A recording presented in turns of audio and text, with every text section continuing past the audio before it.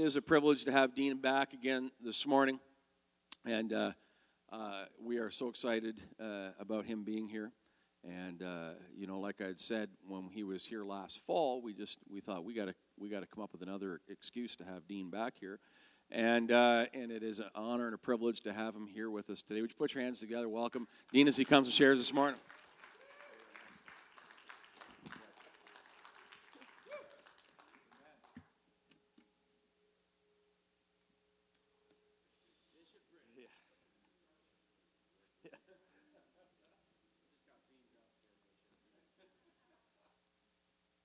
It's great to be here. How many of you were here last night for Tony's message? Yeah, gosh. I already told him this morning. I extend the same liberty to Kevin and Barry. But if I'm wandering off course, you all just come grab the mic and do something with it. Just Tony, the mic is yours. I will happily surrender it. In the presence of a father, you just listen. Right? Just shut up and listen.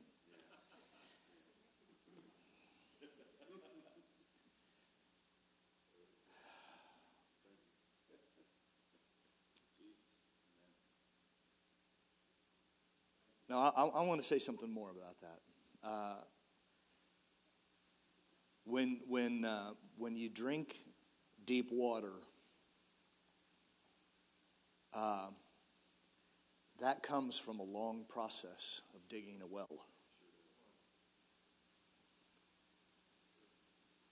The deeper the water, the cooler, the sweeter, the cleaner. And what Tony and Marilyn are offering now is the result of choices they made 50 years ago to live a certain kind of life in a certain kind of way, with a certain kind of faith and fidelity to the Word of God and the Spirit of God, that is actually, those choices are available to all of us. We just don't make them.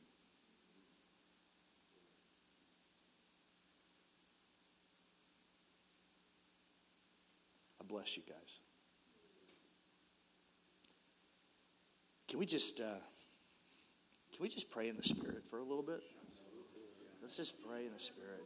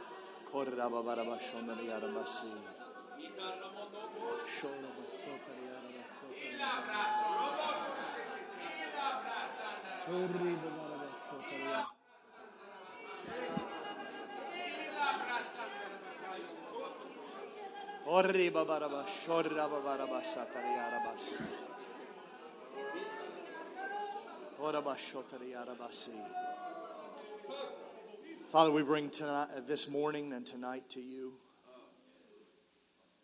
Have your way. You can.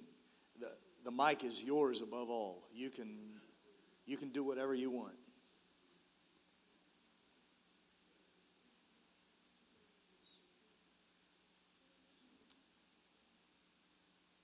Thank you, Lord. Ephesians 5 says, when anything is exposed by the light, it becomes visible.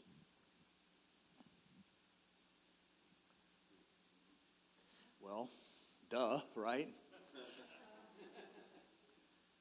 So, clearly we're supposed to get more out of this than the obvious.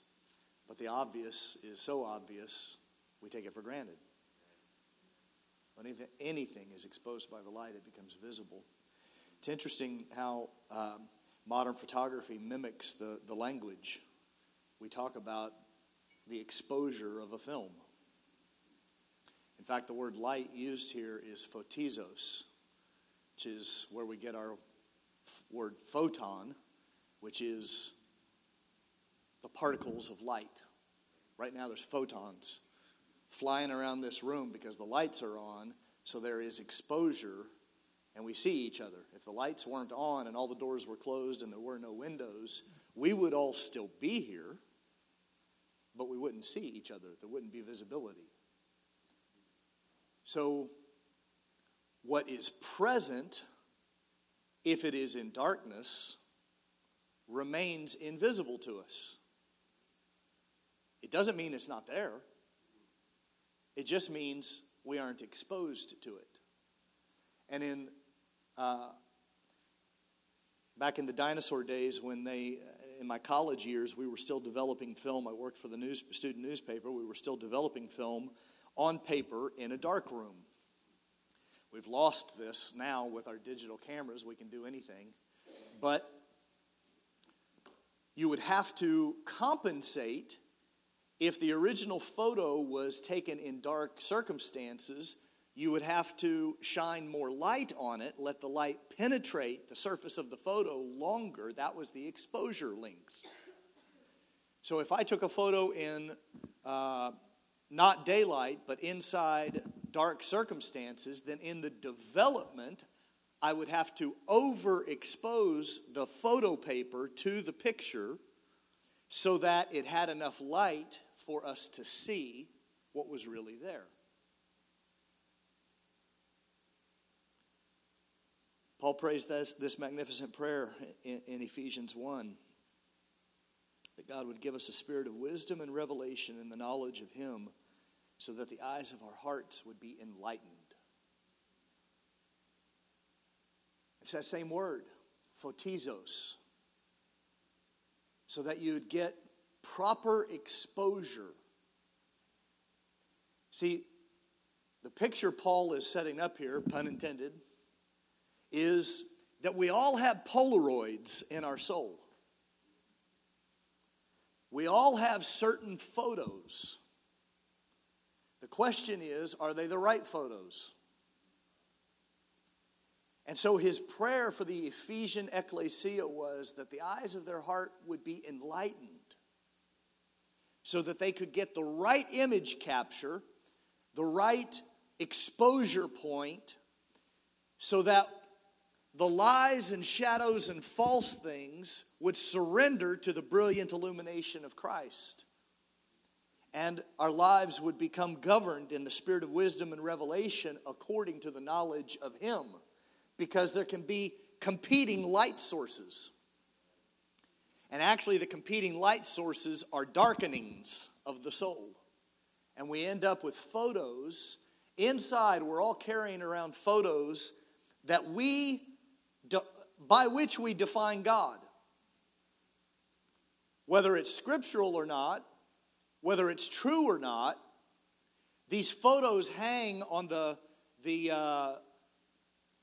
halls of our heart. You know, we all have photos in our home. Key photos of family and family moments, and they form a channel of memories for us by which we understand who we are and our family and our kids and all those things. Well, we have that with God. In a father-child relationship, we hang photos in our heart by which we accuse Him, by which the enemy distorts Him, by which circumstances have clouded our judgment. And they're false photos. They actually darken the soul. And so we have to get a spirit of wisdom and revelation in the knowledge of Him. And the eyes of our hearts have to be enlightened. And I could read all that language in Ephesians, but I'm not going to, because I want to move on out of this. Just look at Psalm 25 for just a minute with me. Psalm 25:14.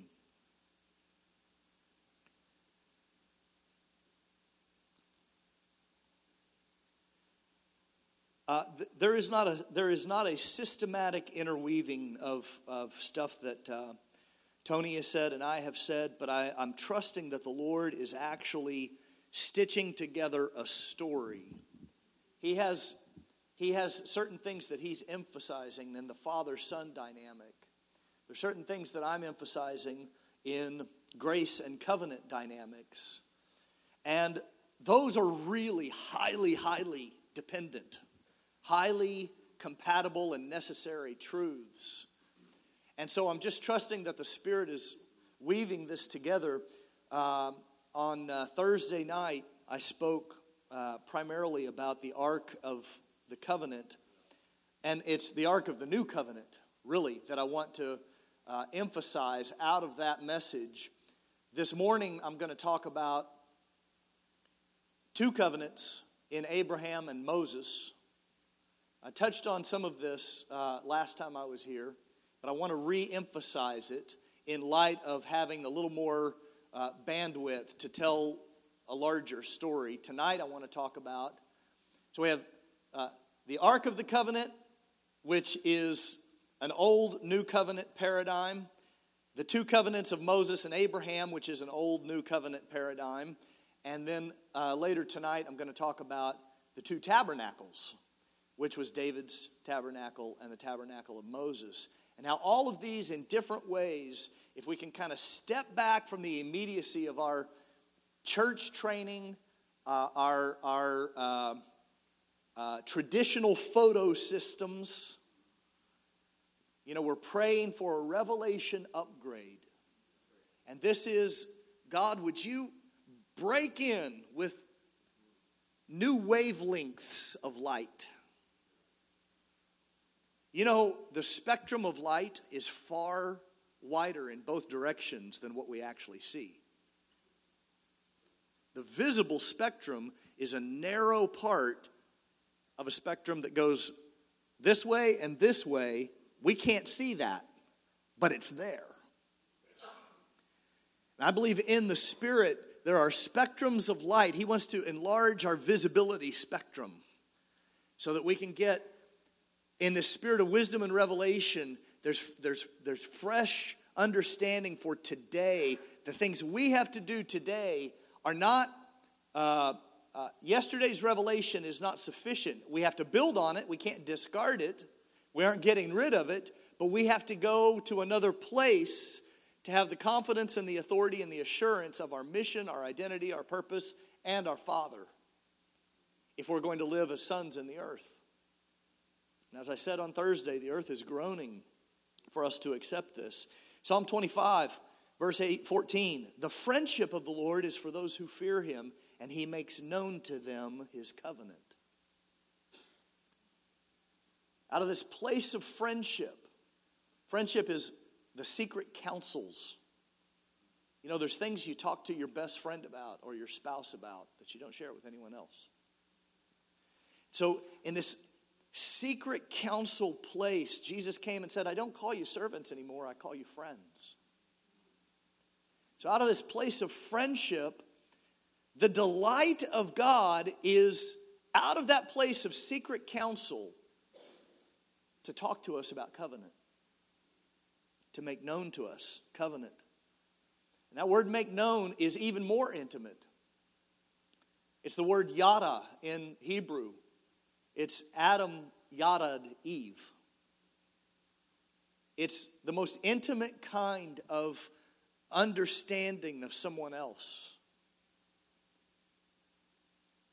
Yada is secret counsel taken to the nth degree. And he wants us to, out of friendship and intimacy, to deeply know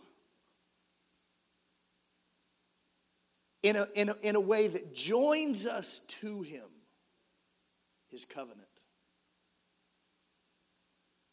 Adam and Eve made the mistake of choosing the yada of God and yada with one another. It says they actually yada'd the tree of the knowledge of good and evil. They came to know something else.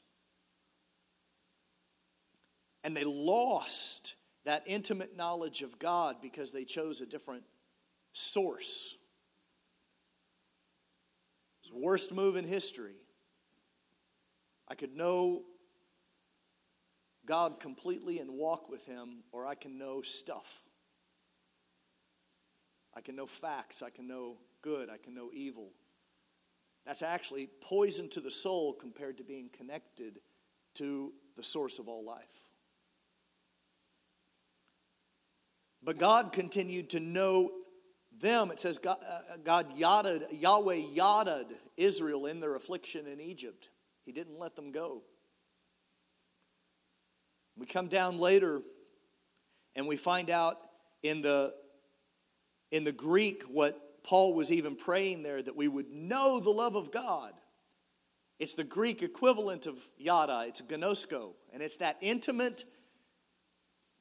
In the Greek, gnosko is the intimate equivalent of yada, because it says Joseph did not gnosko Mary until Jesus was born. We're back to the intimate connection. We can know the love of God. There's a restoration where this is all made complete.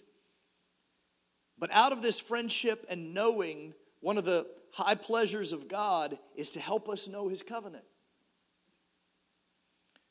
I tried to make the point, and I'm going to keep doing it, because God is covenantal.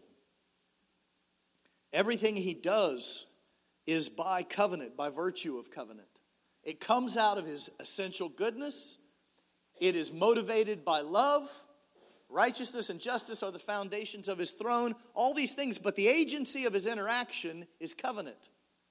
7 covenants through human history. Covenant with creation, covenant with Noah, covenant with Abraham, covenant with Moses, covenant with David, covenant with Jesus, new covenant through Christ. I missed one in there, but everything God does is covenantal. And so we have to, when we talk about that many covenants discussed through Scripture, out of the secret counsel of God's heart and his desire to disclose himself to us, and in the place of friendship talk to us about covenant, we have to have a spirit of wisdom and revelation about what covenant he's disclosing. Because we can end up kind of with this synonymous process where we think it's all the same because it's all called covenant.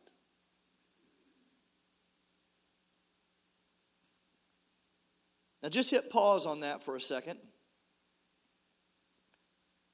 I'm trying to weave together 2 or 3 thoughts. I'm going to talk about what righteousness is today. Tonight I might touch a little bit on what holy means. But those are subtexts to this covenantal discussion, the 2 tabernacles, the two covenants. And righteousness and holiness, we know, are key in all of these things. But here's kind of the contrast point I want to bring. I am greatly concerned that for hundreds of years, we have essentially lived in karmic Christianity.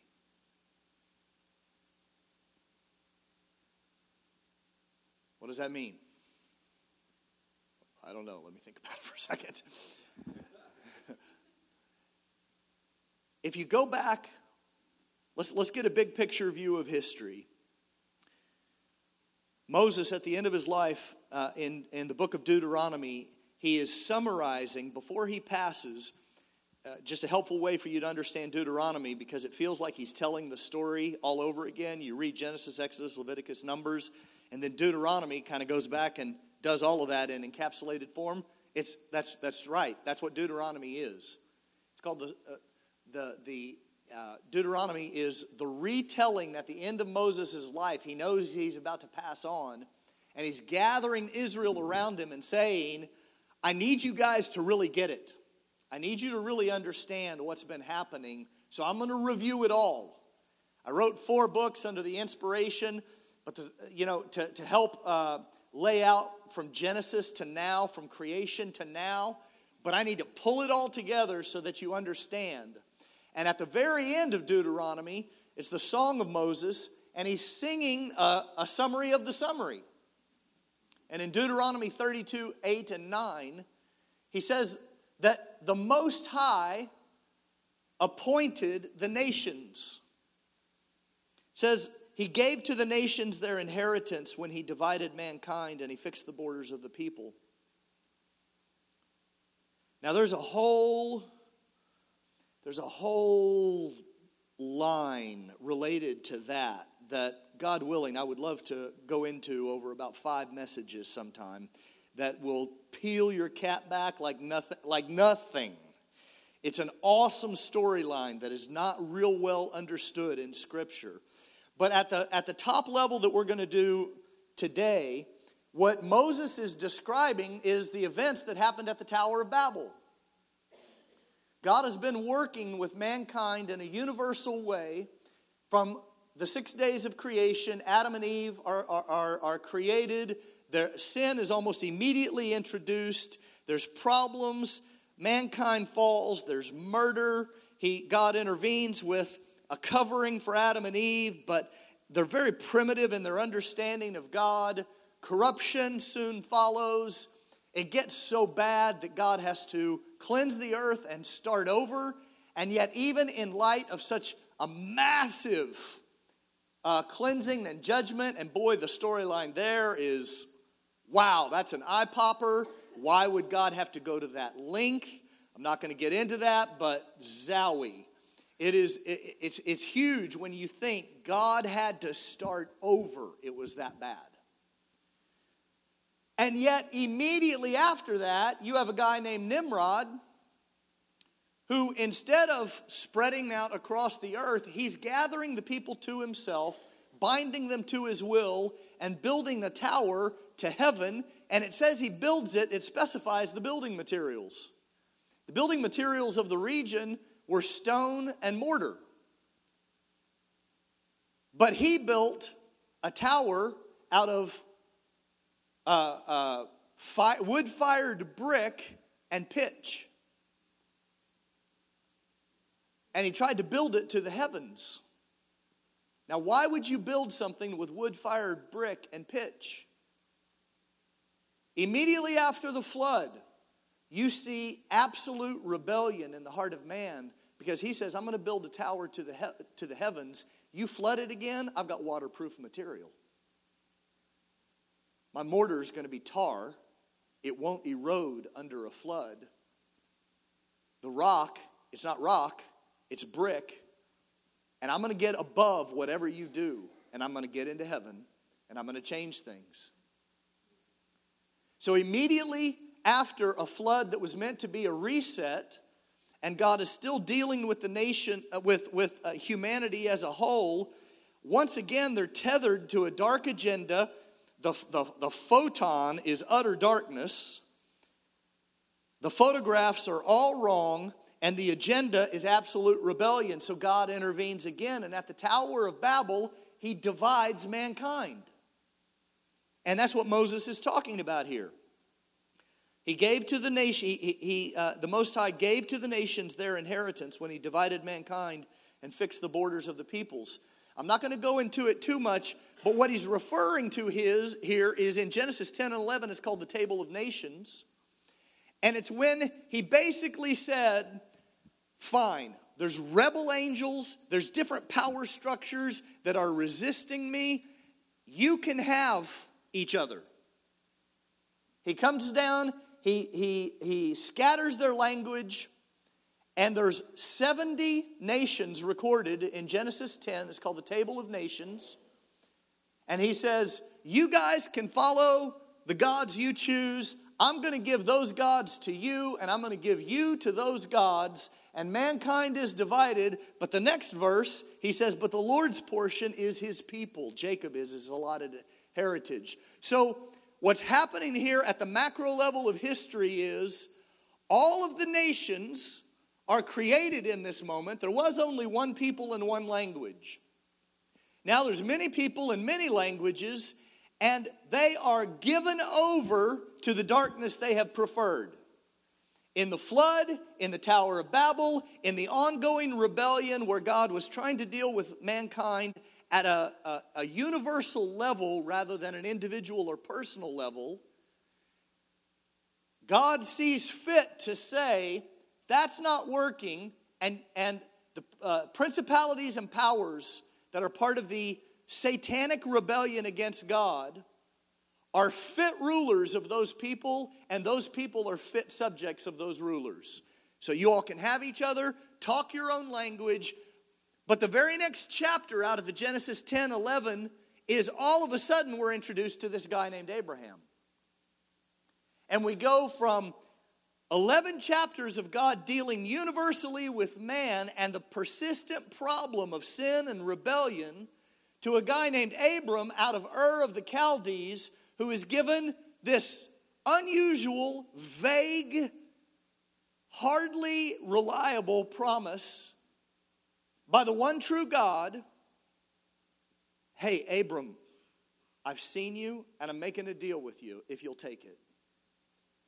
If you'll just follow me, I'm going to take you to a place you do not know, and I'll bless you.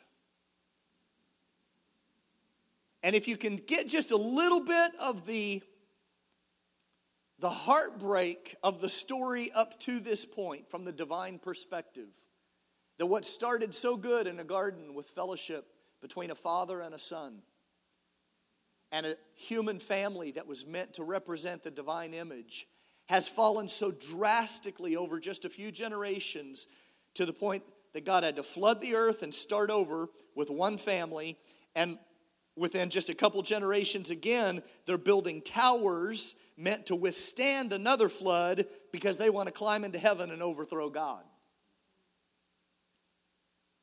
And the whole earth is in rebellion, but this one guy in the capital city of Nimrod, he's in Ur of the Chaldees, he's in the territory of Babylon, where the Tower of Babel was cast down when the Most High scattered the nations through the judgment of not being able to talk to each other.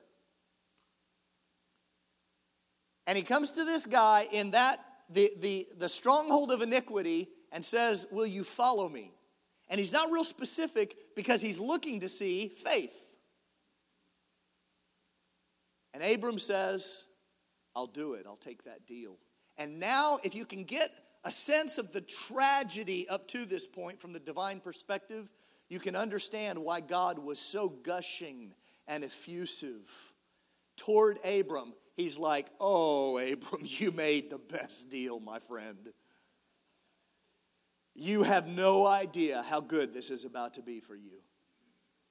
It's going to be so good for you directly that I'm going to ripple that goodness into indirect blessing. So that I'm going to bless you, but I'm going to bless those that bless you. If people just like you, I'm choosing you and I like you. And if they like you, I'm going to like them. And if people don't like you, they just signed up to be my enemy. And now bear in mind, Abram doesn't know this God.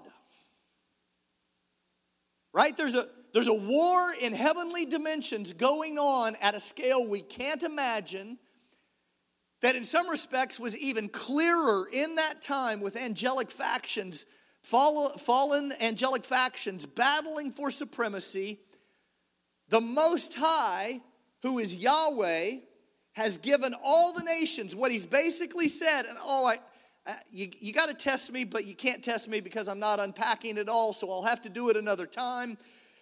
But basically Yahweh is saying, you all think that you've got power.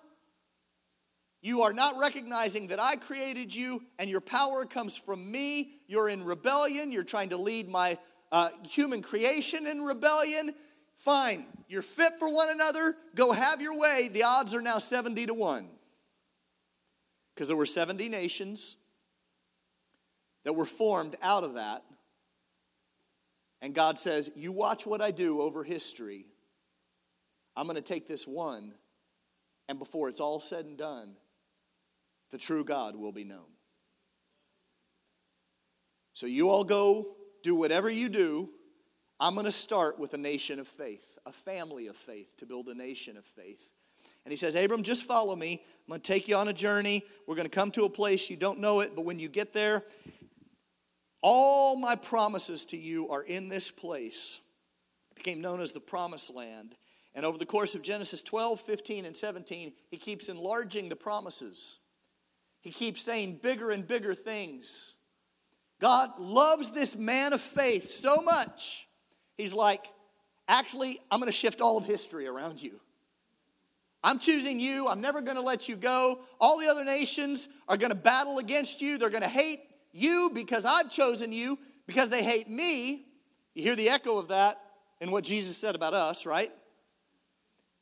But he said, I'm never going to leave you. I'm always going to be with you. And my blessing upon you is perpetual.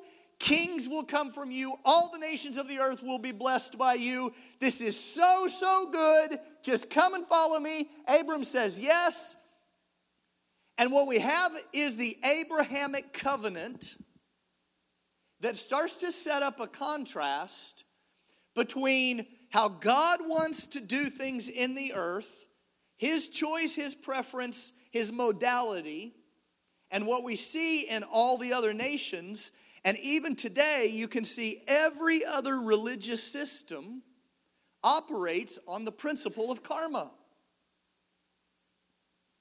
Every other system operates, it's actually a Buddhist, Hindu concept, but karma is you get what you deserve. Karma is that your life and even your past lives and your present actions all form a composite system by which you are either blessed or cursed based on what you do and how you perform. I'm going to get into this, so just stick with me. But what we see told throughout Scripture is essentially two covenant structures. There's 7 covenants, but there's only 2 covenant structures. There's either covenants of performance or covenants of grace. And here's where we need to start with the very first covenant in the garden. The covenant in the garden was a covenant of performance.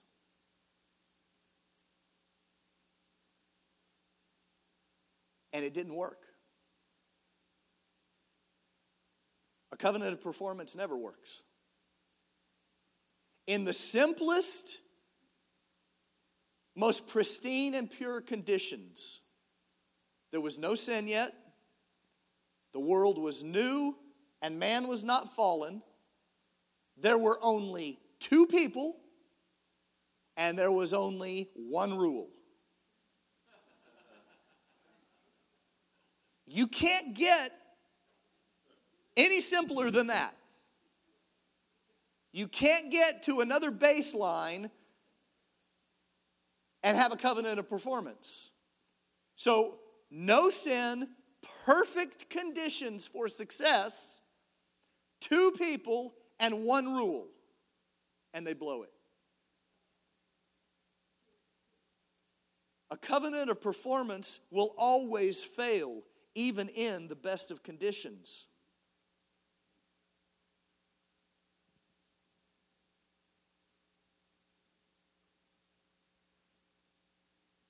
Now, bounce over to Romans 4:11 real quick.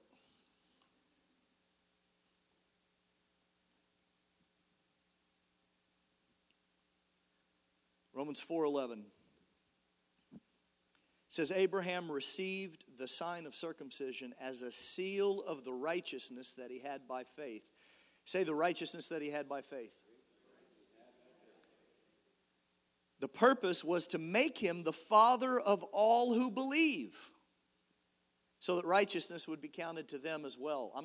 I left the circumcision part out because that's just a part of the equation, but it's not the essence of what I want to talk about is that Abraham practiced a righteousness by faith, and he had to practice that righteousness by faith if he wanted to be the father of all who would believe. So when it says that righteousness would be counted to them as well, it's talking about us. If you want to participate in the transaction that Abraham had, where it says in Genesis 15, and Habakkuk later talks about it, he received righteousness by faith, not by works. Verse 16 says, that's why it depends on faith, in order that the promise may rest on grace and be guaranteed to all his offspring. That's why it depends on faith. Why? Because a covenant of performance will always fail. So the promise that God made to Abraham, I will bless all nations through you. All peoples will be blessed through you. There is a short in the circuit if that relies on people to achieve. Because a covenant of performance in its simplest form still degrades and breaks down. And so for God's promise to be true, it couldn't be dependent on the performance of people. What he promised Abraham, that all the nations of the earth would be blessed, would fail if it depended on the people to achieve. So when it talks about the seal of righteousness, we have to step back and evaluate this word righteousness. Righteousness in its simplest form, actually maybe a more complex and then simple form. Righteousness is right standing, right? That's the idea. It's right standing. It's the qualitative and relational status determined by fidelity to the terms of God's covenant. The qualitative and relational standing determined by fidelity to the terms of God's covenant.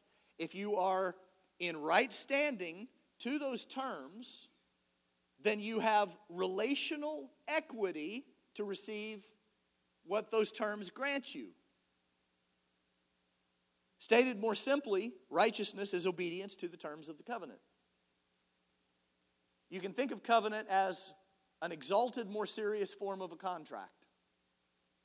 So in a contract, right, you make a deal, you specify the terms you have for your part of the contract, buying a home or selling the home or doing a business engagement, whatever. Contract specifies your terms, the other person their terms. You agree on terms, and then a failure to hold to the terms leads to a lawsuit and a breaking of the contract. A covenant is that to the next level. A covenant is mental commitments with full heart requirement and sobriety and engagement. A covenant is a blood oath. You don't actually make blood oaths anymore when you buy a house. But if you were making a covenant to buy a house, there would be blood. It's that serious. And the amazing thing about the covenant with Abraham was Abraham said yes, and that's all he did. He said yes in faith, and then God puts him to sleep when he's spelling out the terms. When God cuts covenant with Abraham, he puts him to sleep. He describes the terms and the blood that was shed. You used to have to cut covenant. So cutting covenant meant you took animals, you divided them in half, you sawed them in half, you put one half over here and one half over here. There might be 5 sheep, 2 camels, and a bull. And you create this trough through which the 2 covenant partners would walk. And to walk through it was to get on their long robes all of the blood of the dead animals. And they would walk through together once they had agreed on the terms of the contract. And when they came out on the other side, what they had said in cutting covenant was, let it be done to me as has been done to these animals if I break faith with you. Let me be torn asunder. Let my blood be shed as has happened with these animals. That's pretty serious, right? It'd be a lot less home buying. if we did covenant home buying rather than contract home buying. Oh, bank, let it be done to me. There'd be blood all over the place in 2008 when the banks failed, right? So what happens in Genesis 15 is God comes along, he's developing his covenant with Abraham. Abraham keeps saying yes. The promises are beautiful and powerful. God says, let's ratify this. And they cut covenant together, except he puts Abraham to sleep. And God alone walks through. And what he's saying is, Abraham, by faith you have said yes to me. I will bear the full requirement of this covenant. Your part can't be, I can't trust you with your part. I had a simple performance covenant in the beginning, and they blew it. If this depends on you, I can't bless you the way I want to, and I can't fulfill my promise to all nations through you. I just need you to keep believing me. I just need you to stay in the place of rest. I just need you to lay there and let me fulfill my word. I'll take the price of the blood. I'll take the cost of the oath. I'll take the challenge of the fulfillment. The nations are arrayed against us. It's just me and you, my friend. But you stick with me and this is going to be good. Meanwhile, all the other nations are developing karmic systems. All the other nations, the gods of those nations, and the fealty of the people to those gods is essentially, what must man do to please God? Rather than a God who decides he will be pleased with man and receive him. See, when the angels came before Jesus died on the cross, before he suffered, before his the prayers of Gethsemane, the scourging, the hanging, the bleeding, the dying, and the resurrection, before any of that, angels showed up and said, glory to God in the highest, and peace on earth, goodwill toward men with whom he is pleased. See, every other God system, every other national alliance with false gods says, God's not pleased with you, and you got to overcome that. You got to figure that out. You got to get yourself fixed, because the cause and effect of karma is in place. You're going to get what you deserve, and if you don't, if you get something bad, it's because you deserve it. If you get something good, it's because you did enough right to earn it. And every system is striving to please those gods. And in the general language, if you're going through life and something happens, you might find yourself saying, well, that's karma. Well, that's right. That's how the world works. It's just not how the kingdom works. So, Abraham is in this extraordinary deal with God. It's extraordinary that he is sealed with righteousness by faith, but if righteousness is obedience to the terms of the covenant and he's asleep, then everything comes down to, out of the place of rest, will you keep believing? And can you believe if you aren't resting? And furthermore, because righteousness, that word gets so fuzzy in our mind over time because we're so prone to law thinking, you have to think, if righteousness is obedience to the terms of the covenant, which covenant are you being obedient to? Because you get to choose. You can be obedient to the covenant with Moses if you want. The problem is, the covenant with Moses is God permitting Israel to relate to him out of a karmic mentality.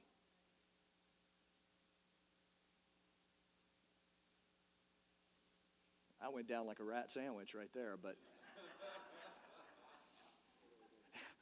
I'll unpack it. You have to know which covenant you're under. So in the covenant of grace, I'm just going to demonstrate this real quick, and I'm going to blow through this. But I talked about this in a little more detail the last time I was here. I just want you to look in the covenant of grace, there's no curse.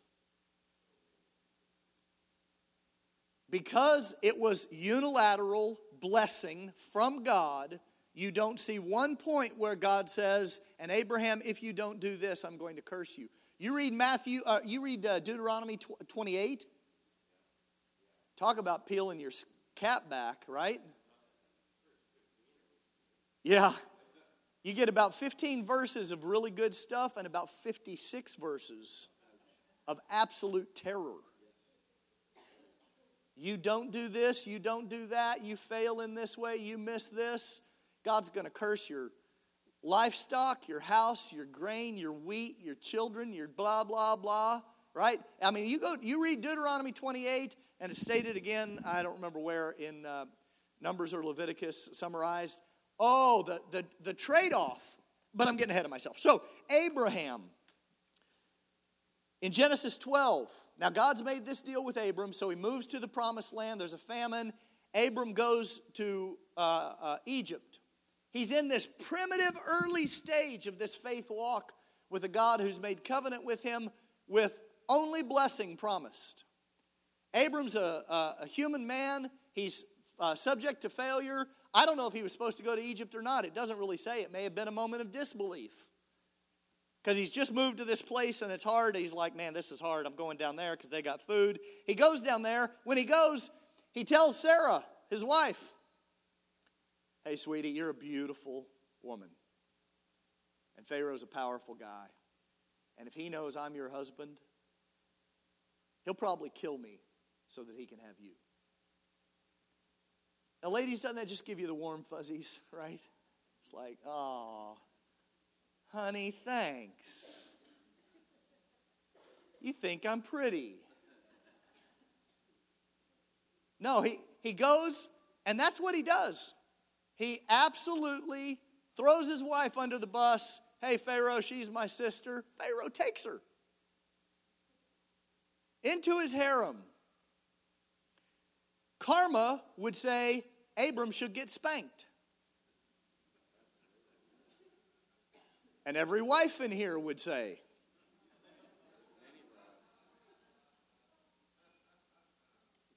Instead, God, who is faithful to his covenant, shows up to Pharaoh in the form of plagues, strikes Pharaoh's house. Pharaoh gets revelation.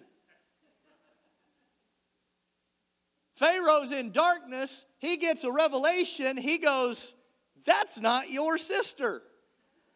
You tricked me. And Abram exits Pharaoh's presence, having failed miserably and blessed greatly. He leaves with livestock and slaves, and it's the beginning of the prosperity of Abram. Out of total failure. But God said, I like you trusting me in all your mess and weakness. You've said yes to me, and I took you at your word, and for all time, it's me and you against the world.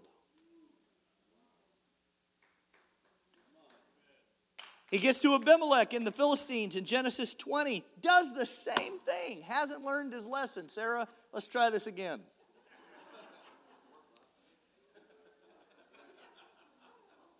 God shows up to Abimelech. Hey, Abimelech gets a spirit of wisdom and revelation. God shows up to Abimelech in a dream.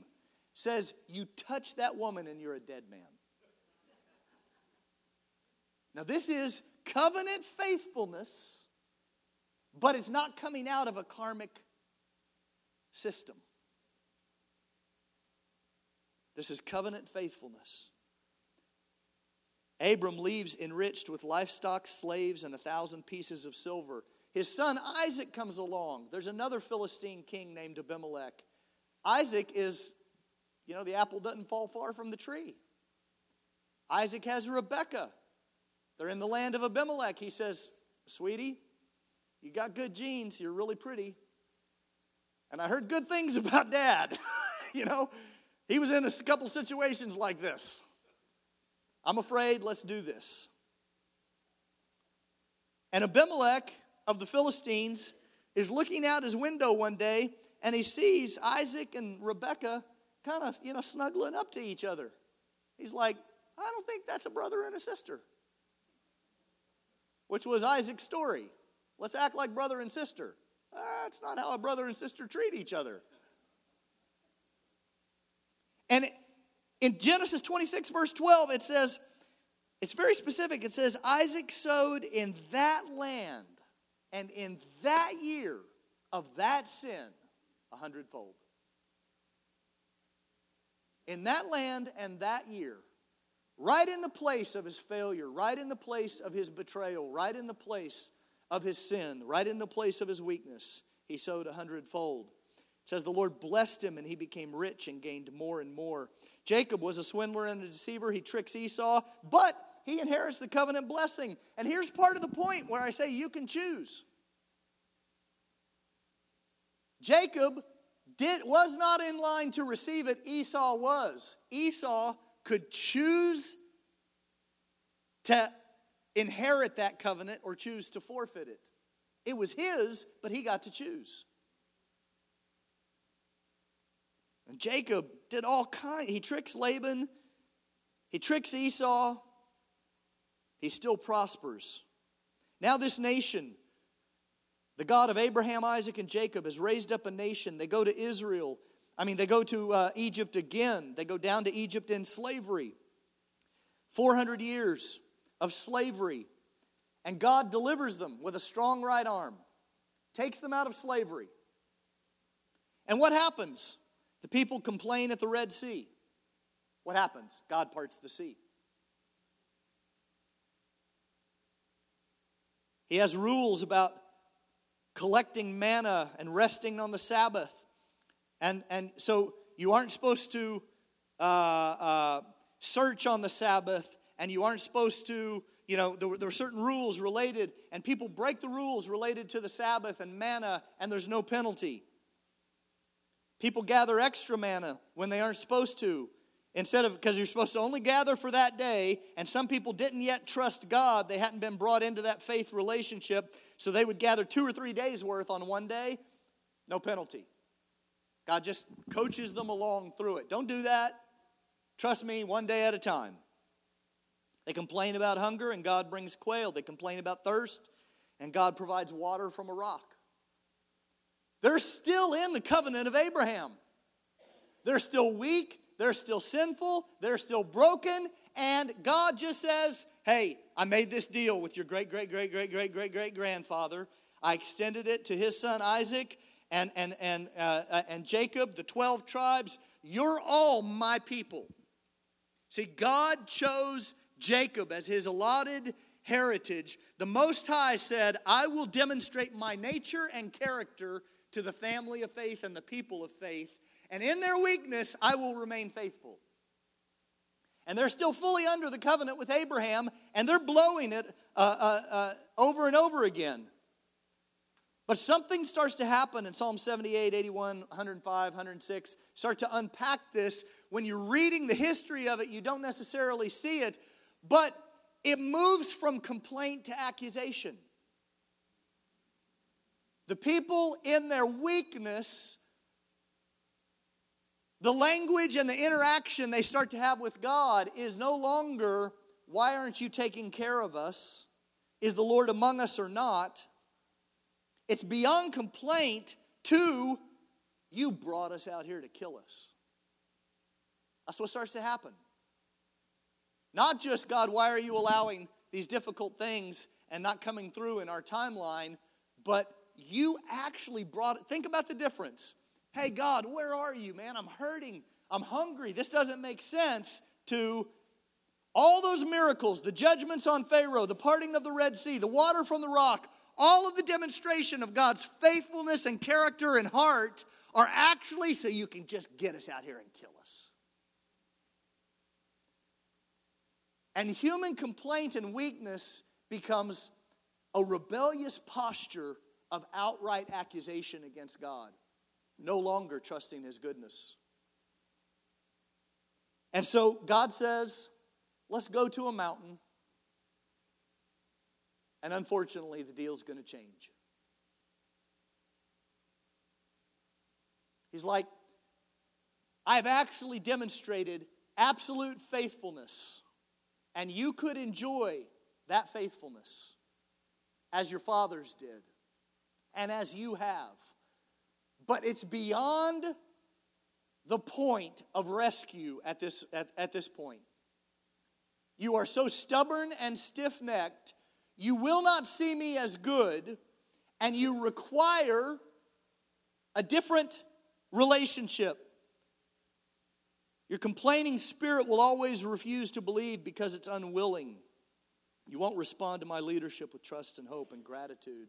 In spite of all my kindness, you are actually despising me. So I'm going to create a different mode of relationship. We're going to go back to performance. And here's the new deal. You do it right, and I'll do you right. You do it wrong, it's not going to be good. And all the people said, we'll take that deal. The grumbling, complaining, sinful lot of them said, essentially, we haven't been faithful to you yet. But we're going to prove it now.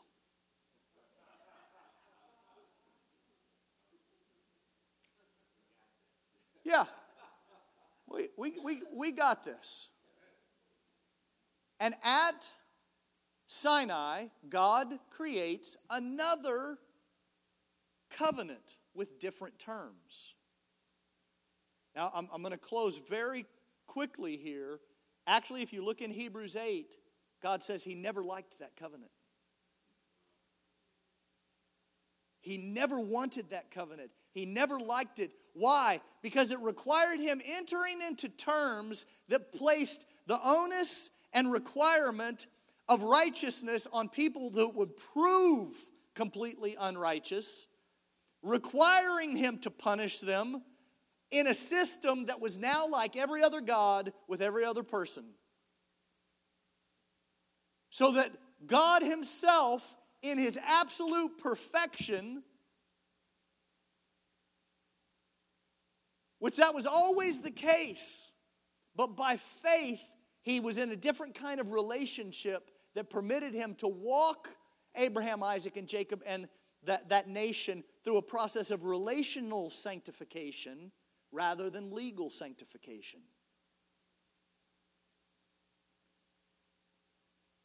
And He says, you actually want to relate to me like all the other gods. So I'll make a new covenant with you. You're going to have to do it. And in fact, when they crossed over into the promised land, He said, we're going to ratify this. I want you to go to those two mountains. I want half of you to stand on that mountain, the other half on this mountain. That's Deuteronomy 28, where He says, I want you to read the terms of the covenant. See, what God did was create, there's a valley there, right? And on the two mountains, He recreated that trough. You cut a covenant of blood, He put them on two mountains, and He said, shout the terms of the covenant. Do good, I treat you good. Do bad, I treat you bad. And all the people said amen. Yes, we're really going to keep blowing it, and you're really going to keep punishing us. And the rest of history shows it. And they keep blowing it, and God keeps punishing, and they repent and come back, and God blesses, because those are the terms of that covenant. And God said, I don't like that covenant, because it's going to actually require me to pay the price with my own Son to remedy it. There's an eternal commitment to remedy this. The Lamb was slain before the foundation of the world. But the process of history to get there cost God, so that He could be in a relational dynamic with man again rather than a legal performance-driven dynamic. What happens as soon as that covenant is ratified? As soon as it's ratified at Sinai, everything changes. You think God's schizophrenic. The golden calf. The golden calf is one of the most tragicomic moments, right? It's the time when all the people have said, we can do this on our own, go up, make this new deal with God, and they're already blowing it down below. And so what happens? God comes down and he tells Moses, leave me alone, I'm going to destroy them all. Now, you think, wait, God, what happened? Because you've been taking care of them so greatly in the midst of their complaining. No, we crossed the line. We're in a new deal now. God is being faithful to the terms of that covenant. The people complain. They had complained before. They complain and they feast on quail, but they die by plague. A man gathers sticks on the Sabbath. Get this. He gathers sticks on the Sabbath. They've already broken the Sabbath multiple times with manna in the wilderness before Sinai. Now, after Sinai, a man gathers sticks on the Sabbath. Moses goes to God and said, what should I do? God says, kill him. The rebellion of Korah and 15,000 burned with fire. They worshipped Baal at Peor. 24,000 die. It's a bloodbath.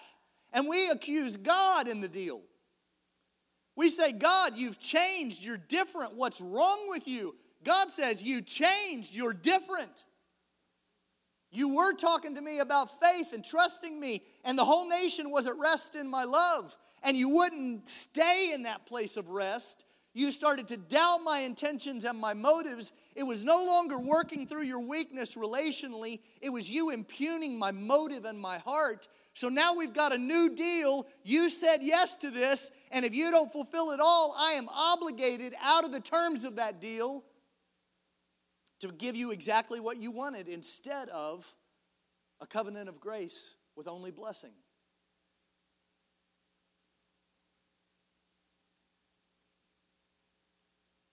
Moses is very careful in Deuteronomy 5 to say, the Lord made this covenant with us at Sinai. He didn't make this covenant with our fathers. He says that. He says this covenant that's happening here isn't the covenant he made with them. And Galatians 4 says these two things were happening. The covenant with Moses was added to. It didn't replace the covenant with Abraham. It was added to and ran alongside as a cruel tutor, if you will, to say, this isn't working very well, and unless somebody comes to deliver you from this, this is never going to work, and we need a Savior. And so the law codified karma so that we could come to our senses and realize this is a bad deal. I don't want this deal. I want to trust the kindness and goodness of God and the provision of God and relate to Him out of that intimate place where He lets me know His covenant. That's Psalm 25. He yadas me in the secret place. He gives me a spirit of wisdom and revelation so that my old photos get broken off. The darkness gets exchanged for light and revelation. And it's covenant revelation so that I can know which covenant do I want to be a part of. I can still choose. And this is the problem we have. We are blood-bought, born into the covenant of grace, but we live as karmic Christians. We actually rejoice when somebody gets what they have coming to them. It's like, well, I talked to him 3 different times. As if, yeah, it's a big investment on your part, my friend. Wow. I gave, Barry shared it. I gave that street woman $150. She ran off and did drugs with it. I hope she gets what she deserves, finally learn her lesson.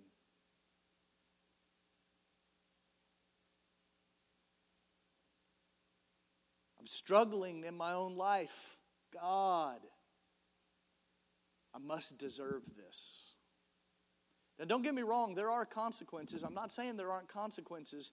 I'm saying the system of thought by which we relate to one another, view ourselves, and understand God is either like all the other gods,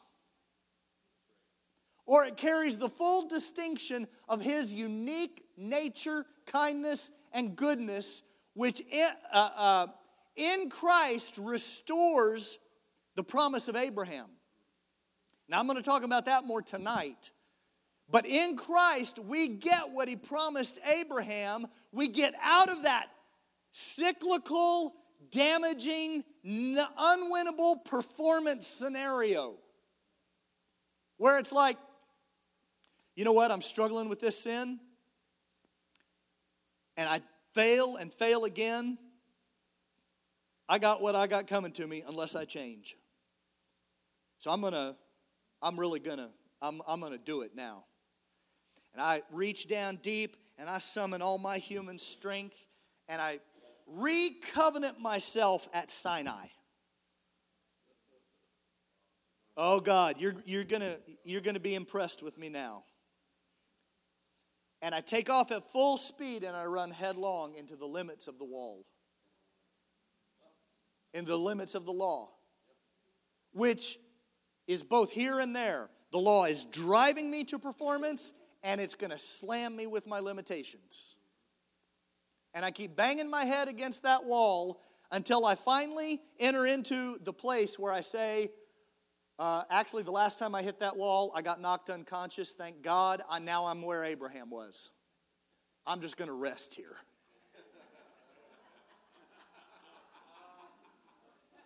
Think I'm just going to lay here? Oh God, why don't you go ahead and take over and I'm just going to receive everything you want to give me. Please change me from the inside. Do the work. Alter my chemistry. I'm going to lay here until you raise me up. And that is a different deal that none of the gods can compete with. Only our God.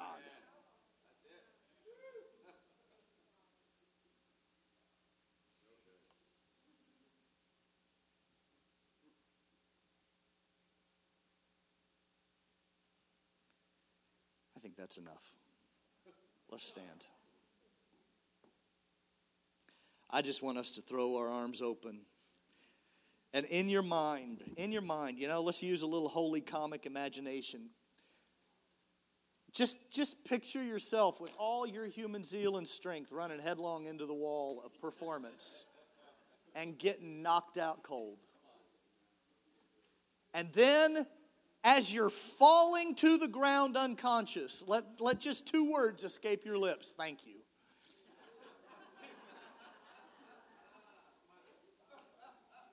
So that you can hit the ground hard enough that it rattles your brain and you get an upgrade. You get a different mindset. It's like we need holy amnesia. We hit our head hard enough, we wake up forgetting all the stuff that we were doing to try to win God's favor. There's a new revelation. There's a spirit of revelation, wisdom and revelation in the knowledge of Him that brings illumination to our heart. And out of that friendship, that rest, He talks to us of the better blood. He talks to us of the better covenant.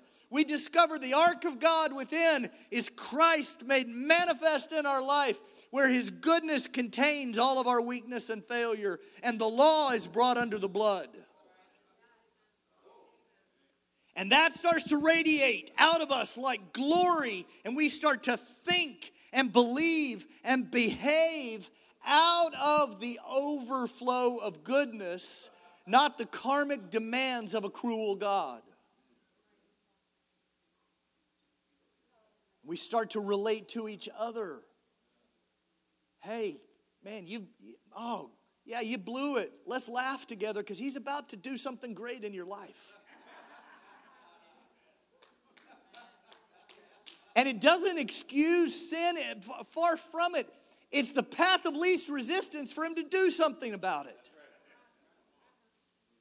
Because now you're asleep and he's like, well, thank goodness I can finally get some stuff done.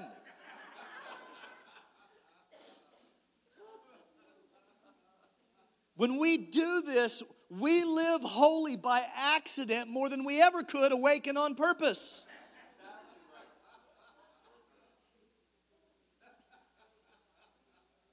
So God, let the extravagance of your heart, the terms of righteousness according to the new covenant, that what you gave Abraham so that he could be the father of all. Oh God, we want to be the children of Abraham. We want to be the children of the father Abraham knew that called him out of Babylon and said, I'm going to bless you and I'm going to bless you and I'm going to bless you. And I'm going to bless you until you believe I want to bless you. And you're going to mess up, but we're going to have relational sanctification, not legal sanctification. I'll take care of the legalities on my end. I'll march through the blood alone. You stay in the place of rest. Holy Spirit, would you shine this light in our hearts? The spirit of wisdom and revelation and the knowledge of you. Enlighten the eyes of our spirit. Oh, we want to see this God-man Jesus. We want to see him crucified and resurrected. And now, the intimate communion where the Ark of the Covenant has set up residence in our tabernacle. There's no more veils. There's nothing we have to do. We just say, yes, we believe. You take us into the promised land. And I declare right here, the promised land for us is a promised man. And we say yes to him. We receive him. We receive him. And God, would you break karmic thinking? Would you break karmic relationships? Where we rejoice in one another's weakness and failure so that they can get what they deserve and hopefully repent and get back in line with you. And we relate to them out of that thinking, but we don't like it when they relate to us out of that thinking. And God, would you just change all the thinking? Oh, just stretch out your arms like I can't even do this. I just receive. This is a lot of head information, but the receiving is an impartation at the heart. Covenant God, out of friendship, would you make known to us your covenant? Just soak us to the bone.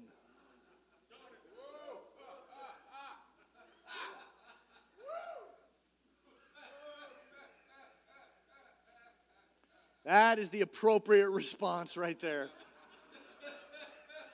Oh God, we just enjoy you.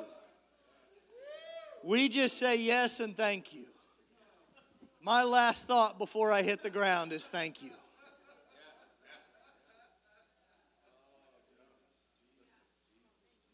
Thank you, God. We receive. We receive. Break the shackles of performance and lies and unbelief.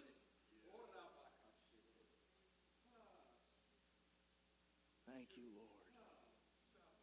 Thank you, Lord.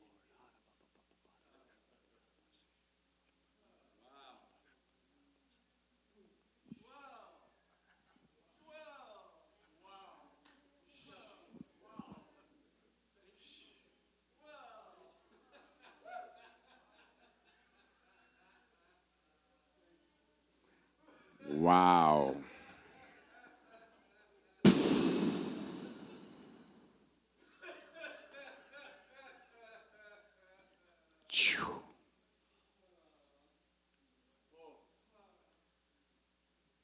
hope this is appropriate to share this right now. I don't want to. But I woke up, and as I was getting ready this morning, I heard yin and yang.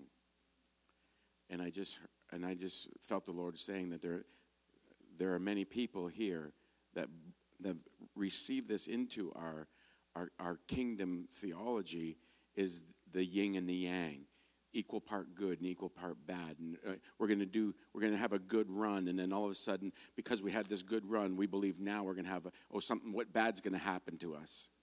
And I just really feel that this morning we need to be set free from Eastern mysticism of yin and yang, that the blessing of God is that he wants to pour out his goodness, that there's no recompense, that he took the pain, he took the peril, and he took what was supposed to be we could not afford to pay, but what Jesus did paid the price.